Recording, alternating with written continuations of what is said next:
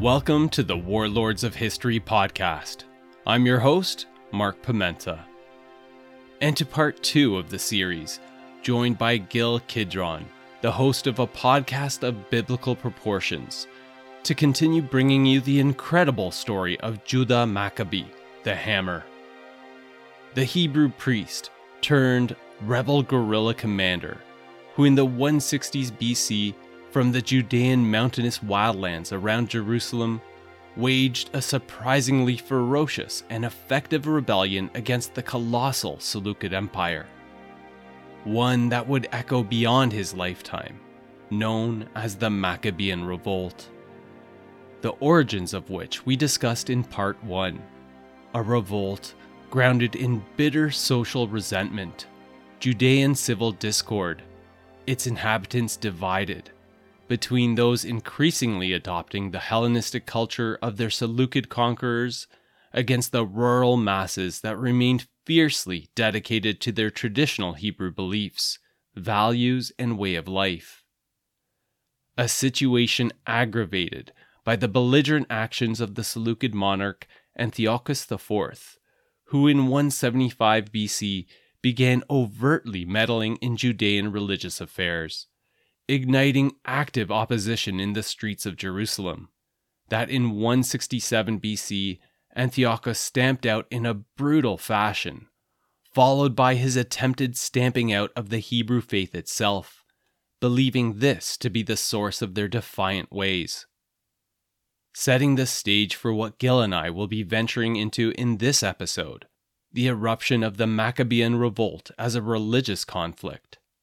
Starting in the nondescript village of Modi'in in the Judean countryside, birthed in a small bloody altercation, from which a small rebel band emerged that Judah was a part of, and that began unleashing horrific reprisals, civil war, upon the Hellenistic Jewish population, drawing the attention of the Seleucid authorities.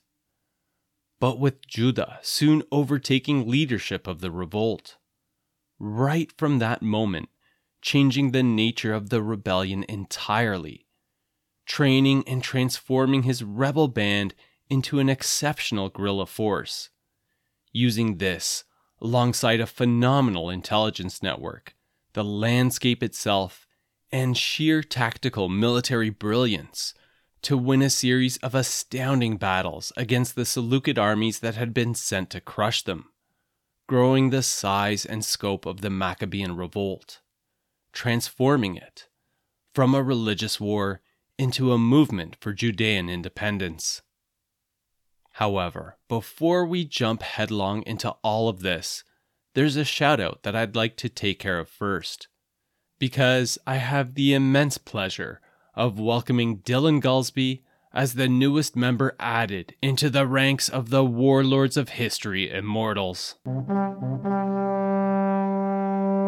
My deepest thanks goes to you and the existing Immortals for supporting the podcast through the Warlords of History Patreon page. And now, I bring you the second part of my discussion with Gil on Judah the Hammer.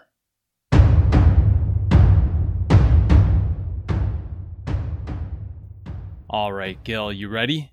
Most definitely ready. Do you want to remind us what we just talked about in the previous episode? So when we last left everything off, it was 167 BC, and Antiochus IV Epiphanes, the erratic and unhinged monarch that we introduced in the last episode, he was returning from his failed Egyptian campaign, having been embarrassed by the Romans' intervention, and was heading back into his lands en route to the capital of Antioch. This is when he learned of all that pre-existing bubbling resentment between the Jewish factions in Jerusalem, inflamed by his meddling with the post of the high priest. This resulted in all that bubbling resentment and discontent swelling and exploding into civil violence. Yeah. Resulting in Antiochus bringing his massive army in tow to come down and reestablish order in the city, but by brutally purging not only its inhabitants, those that he suspected of being involved in the uprising, but also coming to the conclusion that it was the Hebrew faith itself that was the source of their disobedience.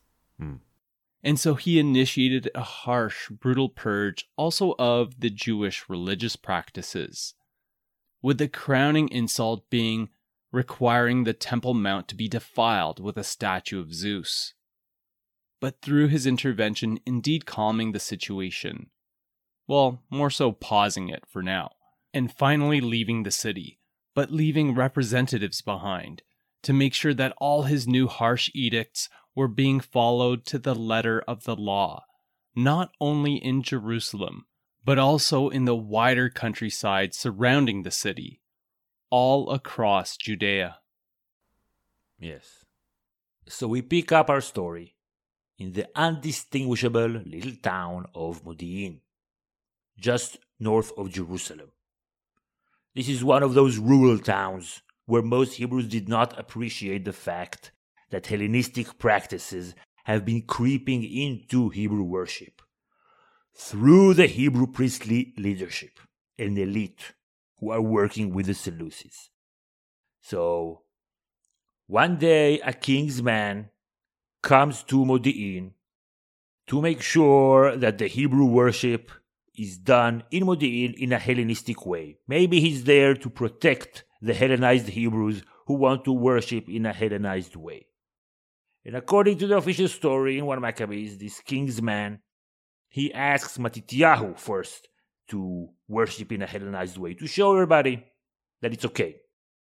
This Matityahu, Mattathias, is a completely anonymous figure at the time, just a rural priest. He says something along the lines of, hell no.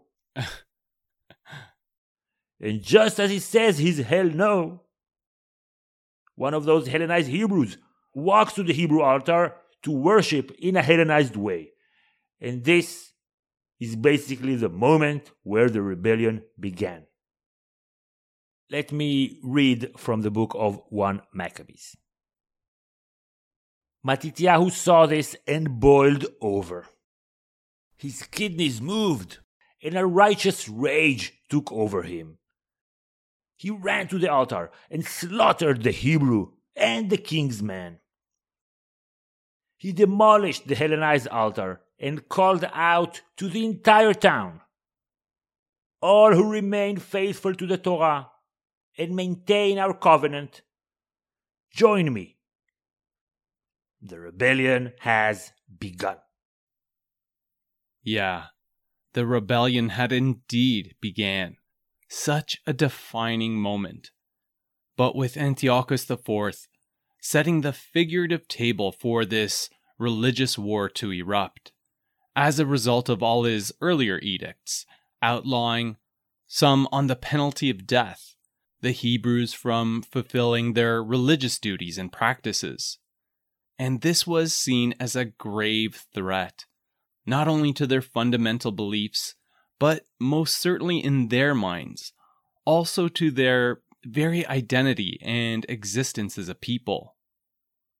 Leaving only one part of the recipe lacking, someone for the disaffected Hebrew traditionalists to rally around, which Gil, as you mentioned, had finally arrived in the form of Matityahu, an elder, a well-respected elder of the village, that emerged as a strong and pious voice, who through decisive actions and words took a firm stance that the Seleucids' attempted purging of their faith just wouldn't be tolerated any longer, and that enabled him to immediately gain support.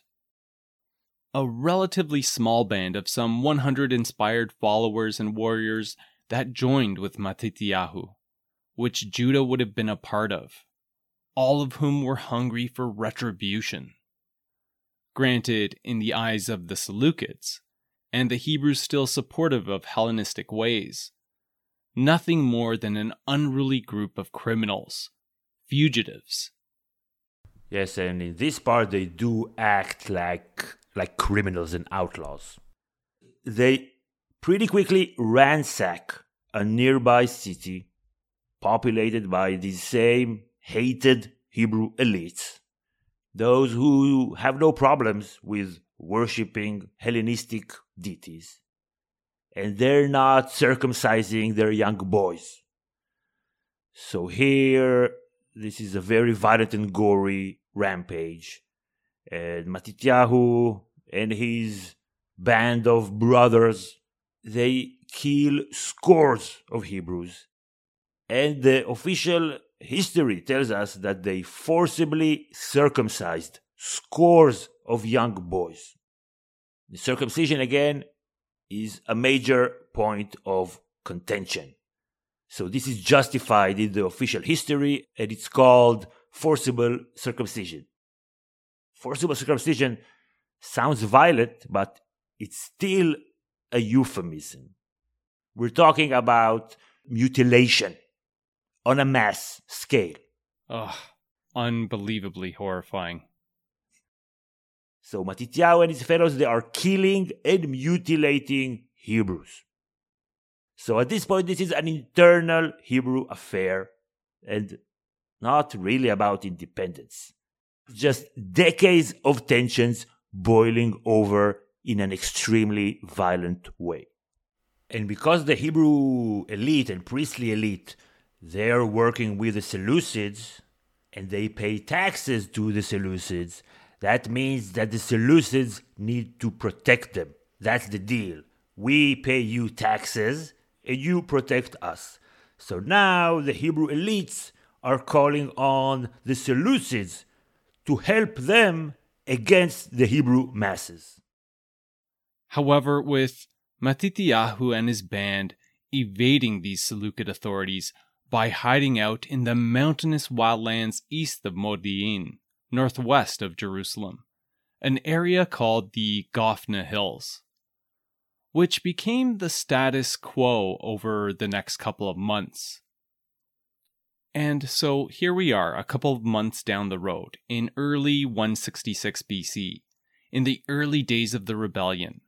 And we have this group of religiously inspired warriors evading the Seleucids, but also popping up on the map every now and again to unleash rather horrific and brutal reprisals on their fellow Hebrews. But then, the Maccabean cause hits an obstacle, because Matityahu ends up dying at this point. And we're not sure why. I mean, he was reportedly quite elderly, so it could have been from natural causes, though it could have also stemmed from wounds sustained in one of their raids. Landing us in the story of Matityahu laying on his deathbed, weakened, and with his final breaths, commanding one of his followers, Judah, to overtake the leadership of the rebel band. And here we go, the beginning of Judah, the future Judah the Hammer, Judah Maccabee assuming command over the entire revolt. Oh, we finally get to Judah. Yes. Now, this passing of the torch into Judah's hands ended up being the best possible decision, because as they continued hiding out in the Gophna Hills, keeping hidden from Seleucid eyes, Judah, upon taking the helm of the revolt, immediately began showing himself to be a more than capable commander, reportedly initiating a relentless training regimen of the small band around him, since it was not at all a secret that they were being hunted by the Seleucids.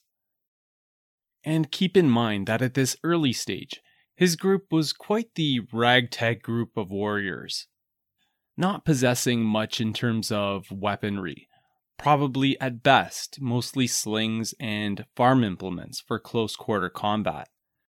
This is a notion that's backed by archaeological findings relevant to the era.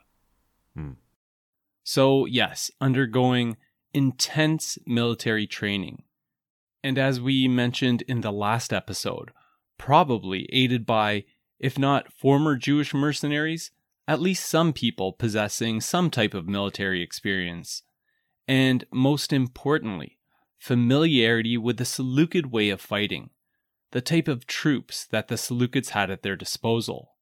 So accordingly, also taught how to fight against armored adversaries, and which drove Judah to focus on a guerrilla style of warfare, since he realized that it was just a matter of time before they would be confronted, also realizing that these tactics were their only hope of success against the mighty armies of the Seleucid Empire.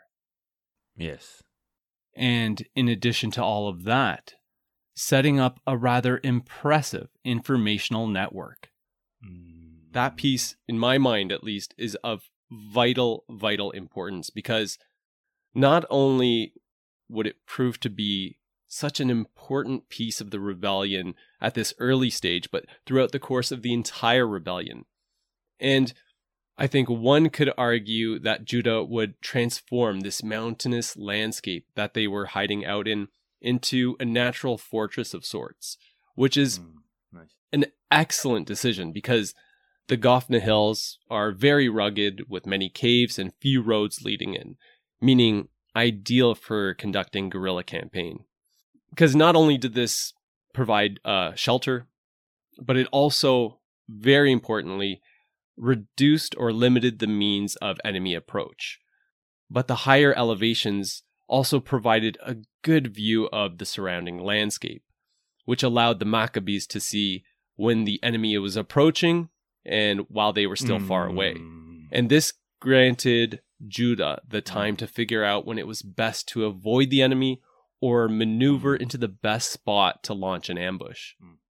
Let me come in for a second, because as you were talking about the tunnels, I just remembered. So, like 200 years after the period that we're talking about, there will be a similar Hebrew rebellion, more up north, and also with tunnels and guerrilla war and stuff. And as part of a school trip with my daughter, to visit a site that they found with exactly such caves that these rebels used. She wanted to go into those caves, so I had to go into those caves where actual Hebrew rebels hid fighting against the Romans, something very, very similar to what we're talking about now. And this was the most claustrophobic place that I've ever been to. It's so tiny and small, and you're going down and then you're going out in a different place. You have to be like a really committed guerrilla warrior and to have nothing to lose, to be able to sustain yourself going in and out of those tunnels. I couldn't wait to get out of there from the moment that I got in. It's completely uncomfortable and it just like presses you in every way. I don't even know why travelers are told to go in. I found it deeply unpleasant. Only the kids, because they're so small, for them it wasn't claustrophobic, but for all the grown-ups it was horrible. That's great context, and it's understanding like a very similar location and feel to the people that were involved in this over 2,000 years ago. It's an interesting connection there, and the fact that you've experienced this type of environment firsthand, I think is what a great example. I don't recommend it. Yeah, as I mean, you're talking about this amazing experience, and you're like, no, get me out of these caves. Right, but I'm happy that I went there for this moment now. Now it paid off. And yes, things would certainly pay off for Judah and his Maccabean rebellion in this point of the timeline, because as they're hiding out within the Gophna Hills, seeing where the Seleucids are coming from far off, this is what brings us to the first battle. The first battle that would occur at a site called Labona in 166 BC. And this is an area approximately 40 kilometers north of Jerusalem. So this is wherein the Maccabean informational network gave Judah advance warning of the Seleucid force of approximately 2,000 militia-type soldiers that were approaching their way. This allowed him to pick the most advantageous site for an ambush in the mountains, drawing the Seleucid force into a narrow mountain valley, wherein he launched a spectacular plan. By this point, his force had grown to about 600 soldiers. And what he did is he divided this group of 600 soldiers into 4 groups.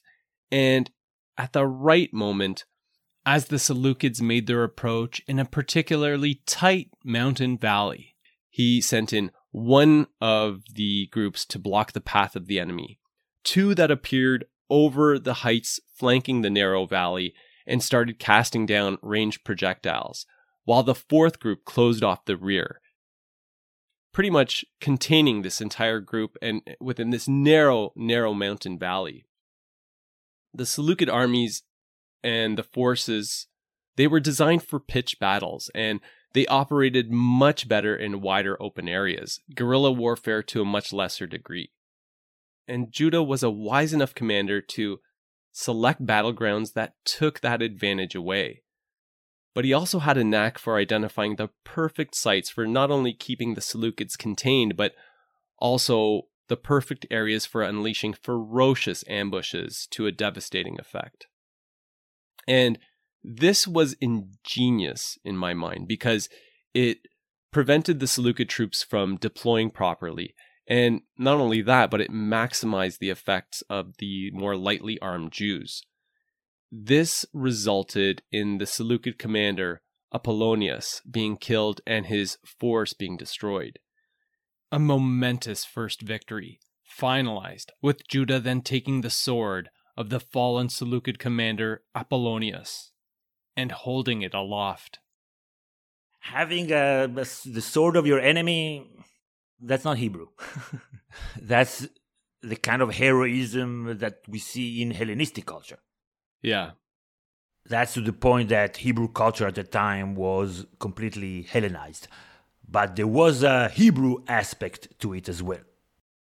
You gave a good strategic, tactical explanation. What they see in general is God is with us.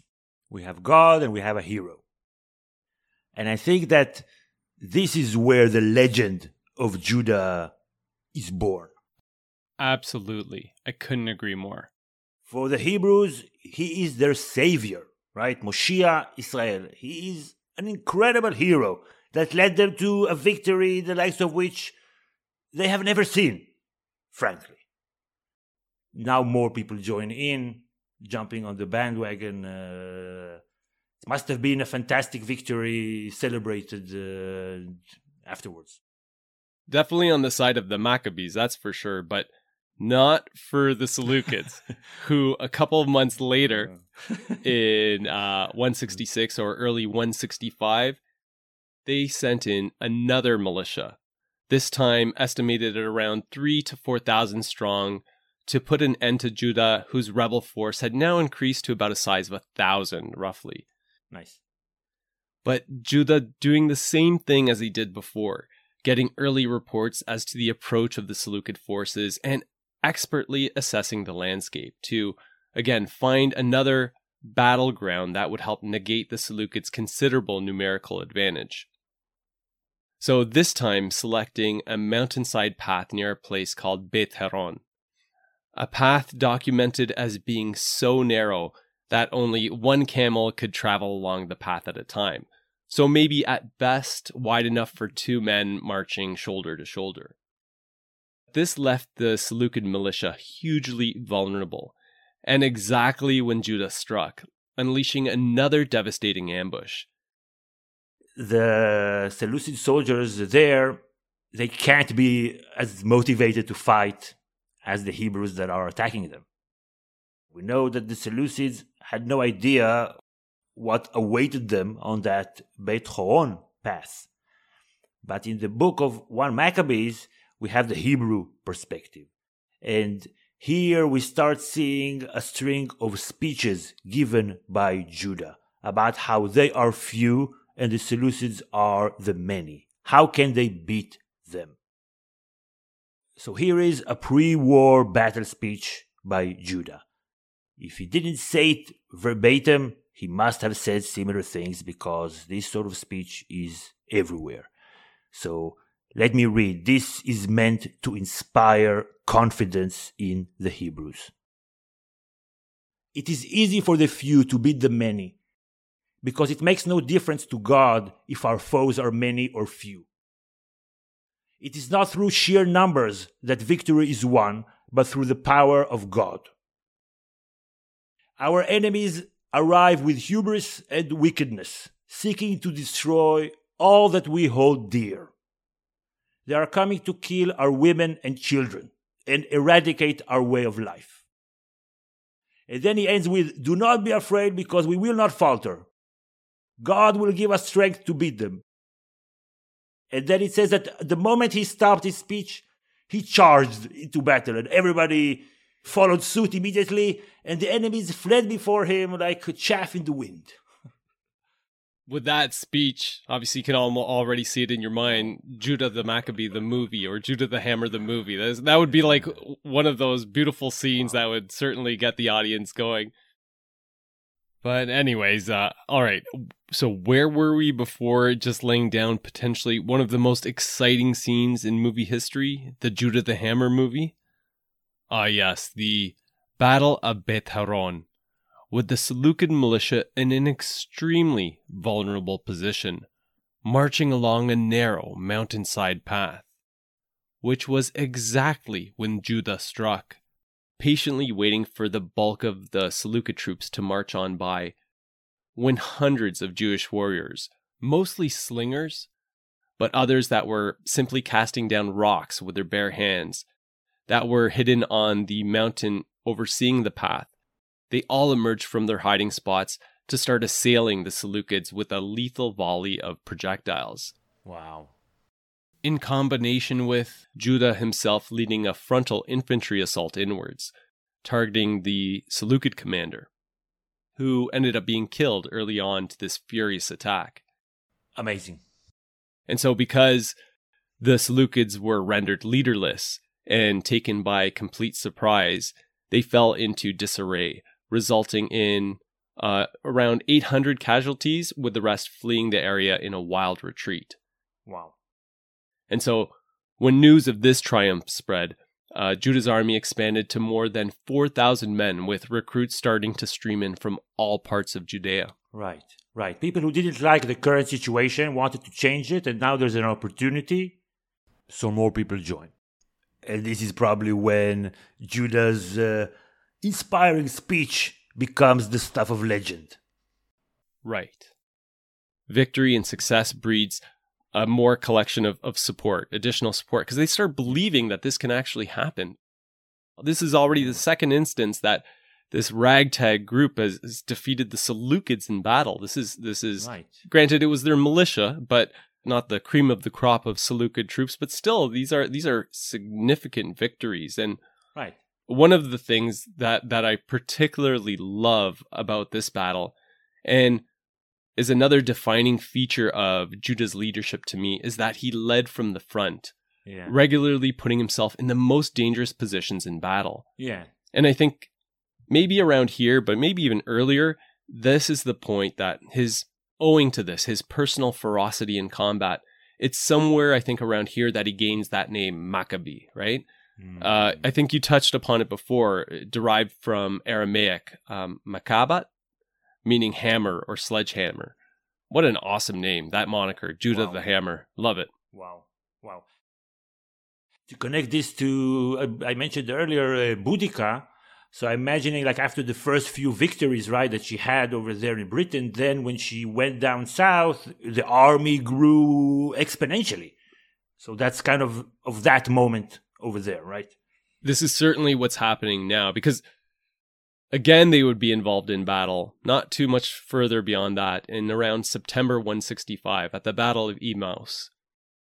And this is because I think Antiochus IV, he started comprehending the gravity of the rebellion at hand, and he ordered a more serious response. But he was unable to focus completely what was happening in Judea, because there were a series of conflicts and rebellions that were unfolding in the eastern domains of the Seleucid Empire, especially in Persia, with the Parthians that were more aggressively encroaching on their lands. So this led Antiochus to lead the royal army out east to deal with that himself. instead commanding his right-hand man, Lysias, one of his top generals, to handle the Maccabean revolt. Yes, Lysias is another villain for the Hebrews. And this would culminate in the Battle of Emmaus, as mentioned, in September 165. But this would be an entirely different affair than the earlier two encounters. And this is because Lysias proceeded to put together a much larger and well-appointed army, intending to squash Judah, now sending two generals backed by 8,000 troops, composed of some militia, but also 5,000 high-quality heavy infantry, and about 1,000 cavalry as well. Cavalry, that's a game changer. Yeah, it's a whole new ball game, ultimately, for Judah. Every step the Seleucids make the rebellion more popular. Nobody wants an 8,000 strong foreign army marching over your land, even though this started as an internal Hebrew beef. But now is the time that it's starting to become the Hebrews versus the foreigners. So true. That's a great point. If they lose, they might be sold as slaves. So this panic is a fuel to the rebellion. And we'll see here, and we know that this is the case in other colonies, in other times, that the colonizing power can't tell a rebel from a non-rebel. For them, all of the locals are a danger, a threat, terrorists. That also makes the rebellion stronger and more popular within the locals. Yes, and a notion that had apparently crystallized with the Seleucid general Lysias as well, understanding that the growing threat of the Maccabean revolt demanded a heavier response from the Seleucids. Right, you mentioned the thousands of infantries and the cavalry. Wow, that's something else, yeah. And these troops started, marched out from the Seleucid capital of Antioch towards Jerusalem, aiming for Judah's encampment at a place called Mizpah. But Judah understood this. He realized that what was needed was a different strategical response. What he employed was some rather advanced and elaborate battle tactics in this sphere, because he understood the makeup of the Seleucid forces that were bearing down on his camp, and that the Seleucid commanders had also set up a base camp of their own at a site called Emmaus, about 30 kilometers away from his. So when the Seleucids marched out, leaving about 2,000 behind at their encampment to defend it, they moved out with a strike force of about 5,000 heavy infantry and those 1,000 cavalry to attack Judah's position. But what they found was when they landed at the camp of the Maccabees was that it was completely deserted. All of that being an elaborate ruse, because the night prior to their approach, Judah had ordered a small group of his men to keep numerous campfires going as if they were still stationed there. Amazing. When in reality, Judah had led a group of 3,000 of his warriors around the approaching Seleucid force to make their way to the Seleucid camp. Boom. Well said, boom. Yes, because in the dawn of the following day, as the Seleucids came upon the Maccabean camp to find it abandoned, at the same time, Judah and his forces assaulted and demolished the Seleucid camp, eviscerating the 2,000 troops stationed there and taking much in the way of their weapons and provisions. Wow. So, a few points here that are interesting. Here, they start out with their trumpets. Scholars think later became the shofar, where they are imposing fear on the enemy with these huge trumpets coming from everywhere. And in the retelling, in the history, when they recount this battle before, how did Judah come up with this idea? Him and his brothers and his fellow, they consulted the Bible. Interesting. The Bible. I would have never thought that would have had utility as a military manual. This is the first instance that I know of that somebody consulted the Bible specifically in order to learn something about the enemy. Like, they have no prophets now. So what they have is the text, the ancient texts of the prophets and others.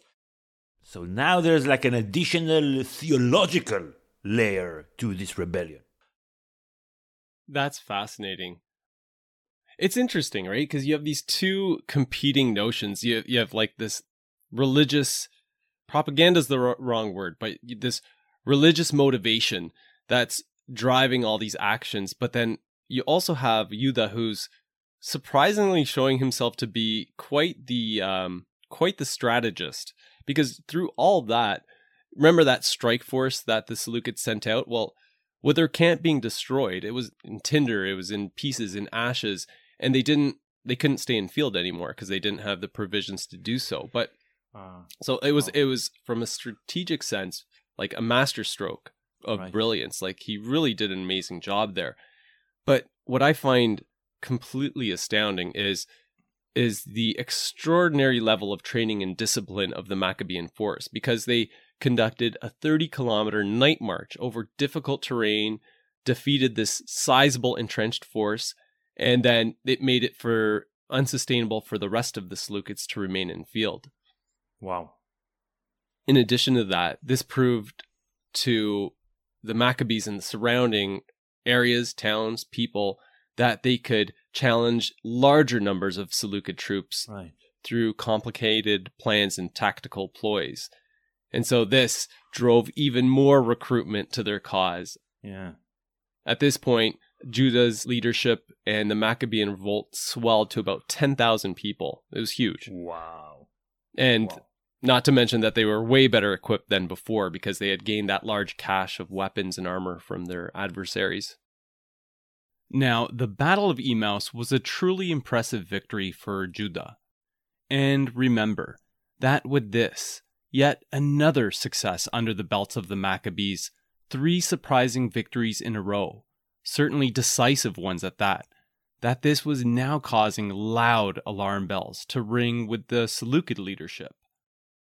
For Lysias in particular, who was in charge of things in the western portion of the Seleucid Empire, in that the situation in Judea was simply just getting way out of control. So what did he do?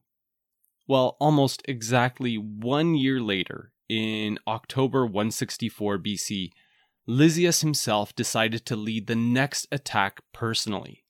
This time, leading a massive force of 24,000 towards Jerusalem, about half the size of the typical royal army, but again consisting of high-quality Seleucid troops. But here we meet with controversy, because while I think the Maccabee books 1 and 2 both suggest that there was a decisive battle fought at a site called Bet-Zur, some modern historians are not so sure about that, not really on board with that idea, suggesting instead what I find to be more likely is that perhaps some smaller skirmishes may have taken place near Bet-Zur, but nothing really decisive. And why is that? That's because early into this renewed Seleucid assault, Lysias quite suddenly called for a retreat. And this despite having achieved very little in this most recent endeavor. But it was reported that when he led them back north, that his army was still well intact, having experienced very few losses. Nonetheless, for the Maccabees, used as a propaganda-like victory, with the messaging being conveyed was that Judah and his forces had now turned back a fourth and much larger Seleucid army, when the reality of the situation was that Lysias was required to return back to Antioch because there were succession squabbles at hand. That's going to be a recurring theme, right? Which is going to be a huge theme. Yes, you nailed it. Because Antiochus IV had been killed during this time in his eastern campaign. The evil king.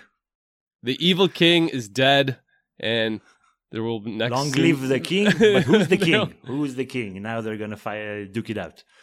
Yes, that's exactly it. They're going to have to duke it out. And that's why Lysias leaves, right? He takes his force of 24,000 and head back to Antioch because there are succession challenges happening to the young boy king Antiochus V.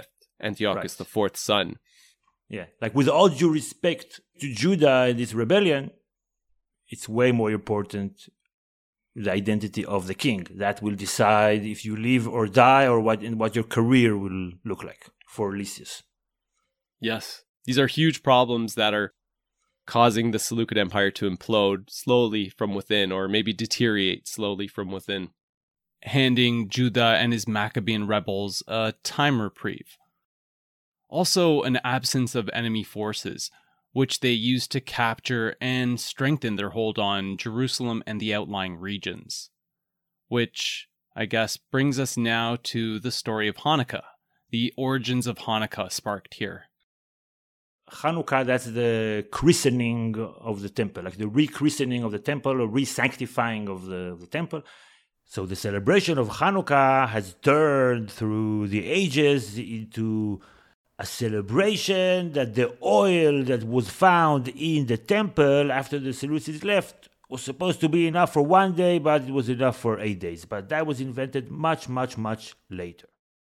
What's important here is that the Jerusalem temple is finally in proper Hebrew hands, reactivating the temple, and this is proper Hebrew worship. Finally.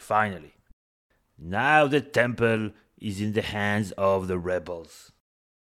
So this is a very meaningful political moment for the rebellion, and also a very important religious moment for many, many people. I guess this is why this memory survived till today. Even though today nobody talks about the civil war, it's just those evil Hellenists. Do you think that this is the point that the objectives of the rebellion start changing?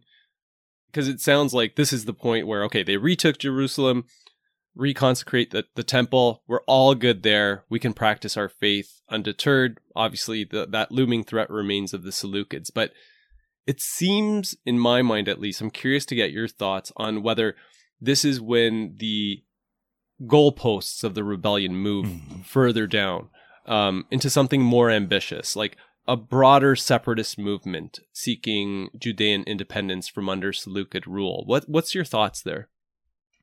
So rebellions, of this scale, they're never homogeneous. They always include different demographics and factions, each with their own particular perspectives and beefs. And if you can get to a point where the political interests of many populations and factions are aligned, and they have a reason to coalesce into one force, that's when the whole thing evolves into a significant rebellion that offers something for everybody. So the rural masses, they want to be included in the ruling class. And the priests, they want to keep worshipping their God in their own way, in their own temple, in their own city. The more militant folks, they want self-rule. And we're also starting to see members of the Hebrew elites who start joining this rebellion because I guess they feel that they can no longer sit in the sidelines or on the fence. And underlying all of this is probably a shared sense that now that Antiochus, the evil king, is dead, and we have Jerusalem and the temple in Hebrew hands, there is a concrete opportunity to actually establish Judea as an independent Hebrew state. So politically and also psychologically, this is a crossing of the Rubicon. Agreed, absolutely. The Rubicon had indeed been crossed, and now for higher stakes, moving beyond the religious war that Matityahu had been the trigger for at the onset of the Maccabean revolt, but that had since ambitiously broadened under Judah's leadership.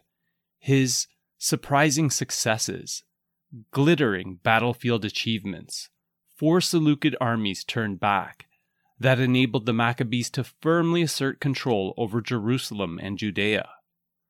Growing support for the revolt tremendously, as you mentioned, Gil, from the Hebrews sitting on the fence, even from some of the elites.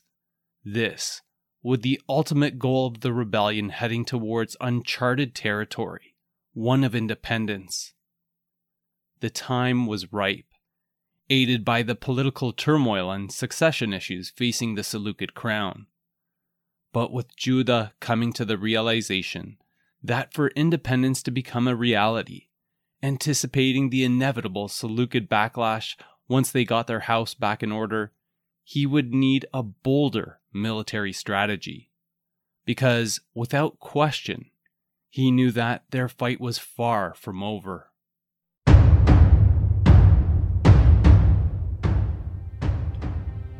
This and more to follow in the next episode of the Warlords of History podcast. And while waiting for the next one to drop, I would highly recommend having a listen of Gil's podcast, a podcast of biblical proportions, which I'll include a link to in this show's notes. Particularly for those of you fascinated by the stories found within the Bible, the Old Testament, Gil does a phenomenal job of breaking down the historical events and social circumstances that led to these stories being crafted and written in the way that we now find them. And lastly, if you want to support the Warlords of History podcast, there are many ways you can do so. You can tell your family and friends about the show. Please rate, review, and subscribe on whichever platform you happen to access the show on.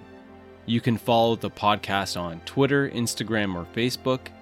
And finally, you can head on over to the show's website, warlordsofhistory.com, where I'll include some additional info, like images and maps pertaining to this episode for your viewing pleasure, and where you can also reach out to me with any thoughts, questions, or suggestions. I would love to hear from you. Thanks for listening, and I hope you enjoyed the episode. Theme music from audionautics.com.